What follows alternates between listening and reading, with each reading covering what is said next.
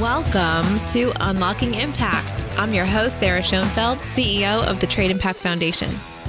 In this podcast, we explore issues at the intersection of the global economy, sustainability, and human rights.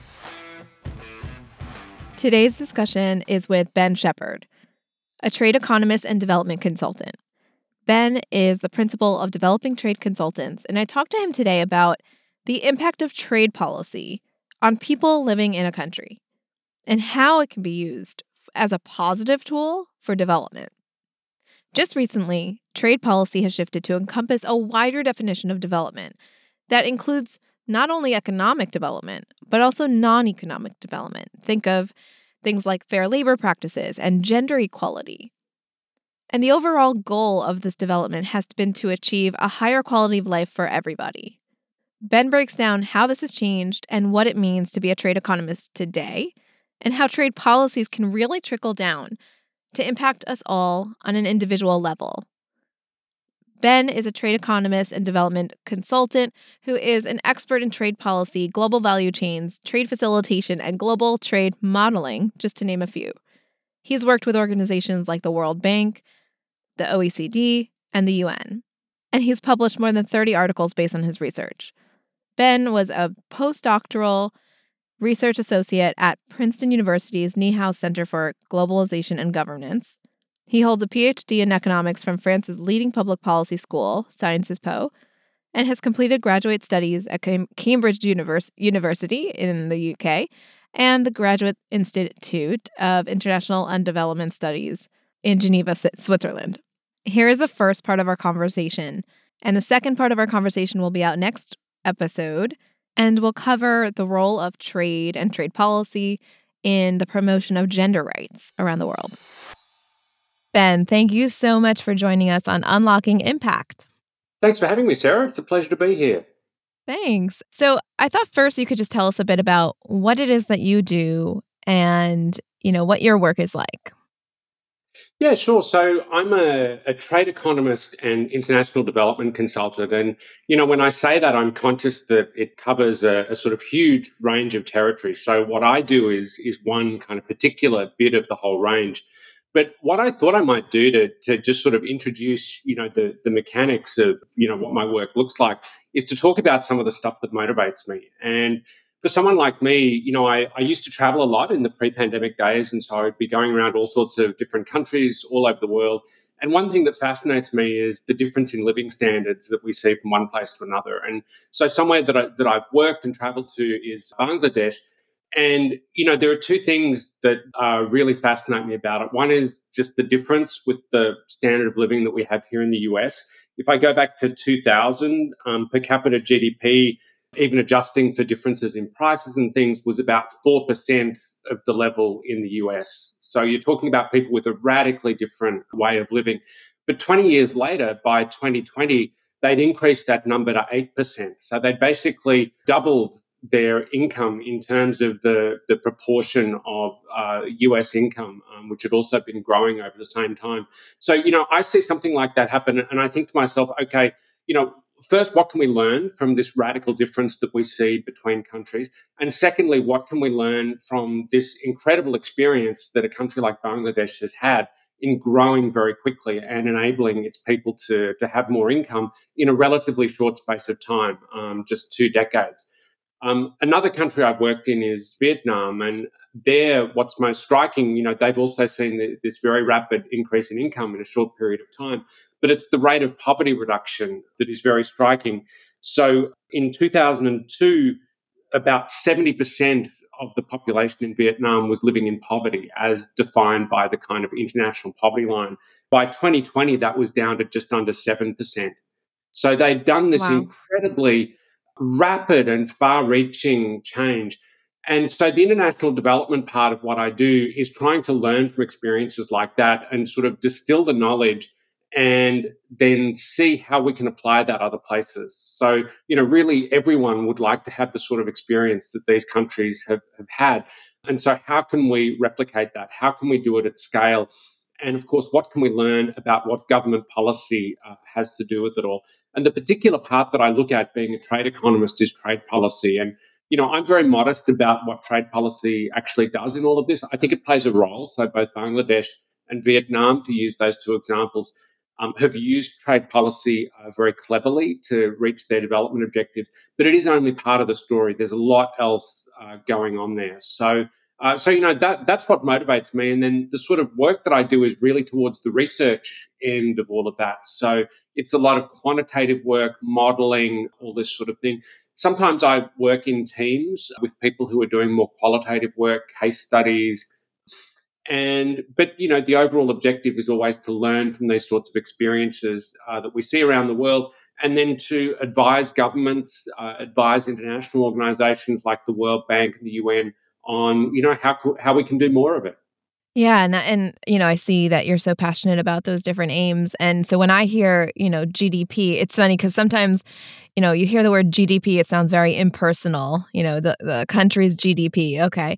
But really, as you're pointing out, right, it trickles down to one person's income, right? If you start to see even a small increase in income, then you're going to see better, like you said, standard of living, what I'd call, one of the human rights, right? If you have access to water, access to greater medical supplies and medical treatment, these are the kinds of things that you'll see following a country that has greater economic growth. So all these things are so tied together, I too am passionate about a lot of the pieces that you said. It's just funny. I feel like sometimes we speak different languages, but we're talking about very similar concepts. Yeah, I think that's that's absolutely true, and you're right to call out my economist speak because GDP does sound terribly impersonal, but it's the money that people have in their pockets, and of course that's not everything. But a big part of development these days is actually looking at other measures of poverty and deprivation. So we as economists do have a love of quantifying everything. That is something that we definitely always try and do. But you can also see this when you go to these countries. A key indicator that we use when we're talking about poverty is childhood stunting. So these are kids who are unusually short for their age, and the reason they're unusually short is that they haven't had access to protein in their diet. And of course, all of that changes. If you think of the groups that we've seen shoot up in height, and China is a great example of this. Average height has been increasing pretty substantially over time due to increased protein in the diet. And I hesitate to use a term like trickle down because I think here in the US, that's got such a kind of connotation of a particular type of economics. But Right. you're right. There is this movement from kind of big picture government policies down to things that actually make a difference to people's lives, whether it's access to food, access to healthcare, access to education, all these sorts of things. And you're right, we do sometimes speak different languages. But for me, the sort of language that you're talking about, seeing these things as human rights, as things that people are entitled to, that sits pretty well with how I see the world as well. Yeah, and you talk about trade policy and the role of trade policy. I mean, first of all, can we just, I guess for many who are not involved with international trade or trade policy, how would you define trade policy? Like what sort of parts of, geopolitical policy do you consider in the realm of trade policy? Yeah, that's actually a great question. And it's one that doesn't have a particularly easy answer Mhm. because the domain of trade policy has expanded a lot over time. So if you'd asked someone this question in the 1960s, they would have said trade policy is tariffs. And indeed, when you sit in an international economics class, still most of what you talk about is tariffs. So tariffs are just taxes that are applied at the border. So they're taxes that apply to imports that don't apply to what we produce domestically. So nearly all countries apply some sort of tariffs. And so part of what we do as international economists is to figure out the costs and benefits of applying different sorts of tariffs. But you're right that trade policy isn't that simple anymore. So if we think of the sorts of policies that are dealt with in the World Trade Organization as the kind of global body that has a remit specifically on trade, then it also covers a lot of what are called non-tariff measures. So these are broader issues of law and regulation which are not tariffs but have effects that are a little bit like tariffs. That is to say, they either change the price of traded goods or they change the quantity of goods that are traded. So, really, under the umbrella of trade policy now, we talk about a whole bunch of things that aren't just border measures. We go what's called behind the border to look at regulatory measures that affect the way in which goods move from one market to another around the world. I should say, part of what's changed as well in the last 25 years is that a huge sector of the economy that was excluded from the remit of trade policy is now part of it, and that's services. So if we think of an economy like the United States, it's mostly a services economy. You and I both work in services. Probably most of the people who are listening to this work in services. It's a huge economic aggregate, covers everything from education to healthcare to research and development, scientific, professional occupations, finance, all these sorts of things. And it was only in 1995 that actually became part of the global trading system with the General Agreement on Trade and Services in the WTO. So, all of that is a bit of a long answer to say that, on an expansionist view, really most kinds of laws and policies that affect the movements of goods and services across borders are now considered part of trade policy. And it very much matches up with what we're seeing, right? We're seeing so many different expanded uses of trade policy, whether it's more on a punitive, even looking at tariffs, right? Traditionally, tariffs were very focused, very narrow in their use in terms of whether it's protecting domestic production and other pieces. But now we're seeing it, even tariffs coming out in a punitive way to reprimand other countries for certain behaviors. Right. So it's just kind of, it's really interesting that as the political side, I think, as we're seeing the expanded use of specific trade policies, it's interesting that you are also explaining that we're seeing an expanded definition of what is trade policy. Back in the good old days, when you wrote a trade agreement, it was basically about tariffs. It was a very short agreement and then a very long set of schedules where you just had these lists of numbers saying this is what our current tariff rate is and we're going to cut it to zero when we sign the agreement. And that was basically what the agreement looked like. Now, trade agreements haven't looked like that in a very long time. So you're right that the geopolitics determines a little bit what goes into it. I mean, it's partly economic interest and recognizing how the economy is changing and how trade is changing. But there is also very definitely a geopolitical dimension. So now when you look at a trade agreement, there are chapters on intellectual property, there are chapters on services, there are chapters on competition law, there are chapters on gender, which we'll get to in a second. One that we're seeing that I think is a really interesting one is digital. And of course, this really, I think, is a perfect example of something that is both about the changing economy. So particularly over the last couple of years, as we've all moved online, we've seen this tremendous rise in the importance of the digital economy. But at the same time, countries have got very, very different regulatory approaches. So if you think of even the difference between Europe and the United States, the digital economy is a lot more heavily regulated in general, through privacy regulations and this sort of thing in Europe than it is in the United States. And then, of course, you've got the Chinese model, which is to say that we're going to control very, very strictly who can come in and offer digital services in our market. So you have these different regulatory regimes that are competing in an area like digital all around the world. And countries, in fact, try and export their regulatory schemes through trade agreements. So I think that's something very interesting that we're seeing. And that's a very definite dynamic in trade agreements at the moment. We also see it in other areas. So something like competition policy is a good example. And one way that plays out very controversially in Geneva at the WTO is in talking about state-owned enterprises. So there are countries that are members of the WTO, and the WTO has a certain set of obligations that you have to accept when you join, and you go through this process called accession, where you negotiate all of that with your trading partners. But basically, it's a set of obligations, but it doesn't cover a whole bunch of factors. So there are countries who are members of the WTO. China is the one that stands out, but it's not the only one, where state-owned enterprises are still an important part of the economy. And so there's this whole discussion about how compatible that is with an open global trading system.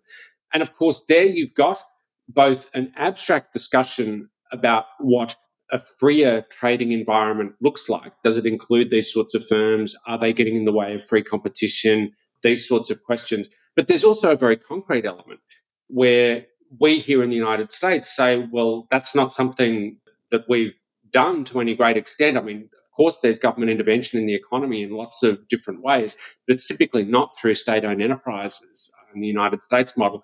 And we would like to push back against what we see in China, not just because we think it's better for the world, but because we think it's better for us. Our companies are going to be able to better access Chinese markets if they can open up some of the space that's currently taken by state-owned enterprises.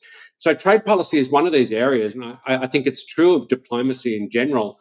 The ambassador's job, to a certain extent, is to dress up national interest in kind of global claims. And we, as people sitting outside that, I'm not a diplomat. I sit in rooms with them, but my work is fundamentally different. I think part of our job is to try and parse out what these different claims actually look like. When are we trying to genuinely help someone in a different country, in a different situation? And when are we doing something that sort of can be dressed up to look like that, but is actually just helping ourselves? And I think we as the United States, and applies to Europe and other countries as well, we do have to be very careful with just how we advance some of these issues. And I think dialogue is a really key part of it. Yeah, when we talk about, first of all, this, with regards to the state-owned enterprises and how countries and how the WTO will respond and go forward to address the use of state-owned enterprises, it's like, so much of it just comes down to the very simple notion of what is fair? What is fair trade? What is fair? What is okay under WTO policies specifically? What is okay under, when we look at U.S. law, what's violating the specific statutes, but also just overall, what's fair? And I think that it's, we're at a point in time right now where that definition is not clear.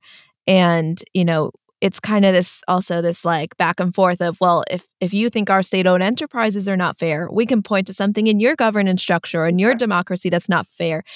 But something I love about trade in general, and an important part of trade policy, and something I hope we see more in terms of trade policy, is what you talked about before in terms of, okay, pragmatically, right? What's the takeaway? What's the impact, practically speaking? Even if we're going to be certainly understanding that, yes, whether it's a philosophical or just kind of theoretical discussion over whether state-owned enterprises are fair or not, no matter what, they exist. So what do we do about it? And so that's where trade policy and then, the implementation of those policies come into play. And if you're a company, it's all really, really hard because you're trying to, balance all these different values that you have, that the company has, but also you certainly want to be in compliance with U.S. law and European laws. And at the same time, you also want to do business in China and other countries that have state-owned enterprises. So it's this huge, huge issue that we're going to see unfolding in so many ways, but so much of it will, in fact, be centered on international trade. And a lot of that has to do with the fact that, China has a lot of our trading global value chains, right, wrapped up in China and other countries that may not share exactly the same governance structure and democratic values that we are used to in the U.S. and other countries. Yeah, and I think you're hitting on a really important point here, which is that the WTO hasn't been able to negotiate very much since it was founded. Right. So, I mean, there have been a couple of agreements that have come out. So there's been the Trade Facilitation Agreement, which is the only kind of major headline agreement that it's negotiated in its entire lifetime. So the WTO was born in 1995. We've just had what's called a plurilateral, so an agreement involving only some WTO members on domestic regulation in services. And there have been various other sort of declarations, initiatives, these sorts of things. But we haven't had the big bang trade negotiation that everyone was kind of expecting that the WTO would produce in much less time than the 25, 26 years that have gone past since it was founded. And the reason for that, I think you're hitting exactly right. It's that we do have these very, very different economic and political systems all around the world. And part of what the trading system needs to do is to find ways for businesses and people within these different systems to interface with each other, to deal with each other, to trade with each other, while accepting that we might not be able to change the other guy's system as much as we might like to. Everyone's got an incentive to try and make the systems that we see elsewhere more like our own, because it makes it easier for us to do stuff. We're obviously, reducing transaction costs if we don't have to adapt to every market that we enter. But politically, that's never going to be an achievable objective. And I think we've seen that change pretty fundamentally with the role that many of the larger developing countries are now playing in the WTO. So China, since its accession in 2001, India has always played a strong role. Brazil has always played a strong role. And the African group increasingly is very active. But yeah, I think it's an open question for diplomacy and international law in general as to how we get these different systems to interface and how we get people to accept that we're going to have to move in different environments depending on where we are and what we're doing. And it's a question very specifically for international trade. Again, if I can hark back to what people in the previous generation think of as the good old days, when you were just negotiating tariffs, what was fair? Well, fair was basically I could walk away from the deal saying, okay, I've made some cuts in my tariffs that I didn't particularly want to make, but the other guy made some cuts in their tariffs that they didn't particularly want to make. And that's sort of fair. We've both sort of given a little bit and we've gotten a little bit. But now that trade policy is a lot more about regulation, how do we decide what's fair? And I don't think anyone has really answered that question yet. Either analytically, of course, there's work out there, trying to talk about what all of this means in an academic sense. But very practically, how do we get countries to sit in a room, now 160 some countries, to sit in a room and all agree on an outcome that's fair when we're talking about their own regulatory structures? I think it's an open question as to how we do that. I don't have the answer, and I don't know that anyone has the answer at this point. So that was the first half of our conversation, and next week we'll be discussing the role of trade and trade policy in promoting global gender rights. But for today's part of the conversation, I really hope that you walk away with the understanding that international trade and international development has really been impactful in terms of poverty alleviation, economic growth, and economic growth leads to increased standard of living, right? Access to food, water, basic other necessities, so many other things that we consider part of individuals' human rights.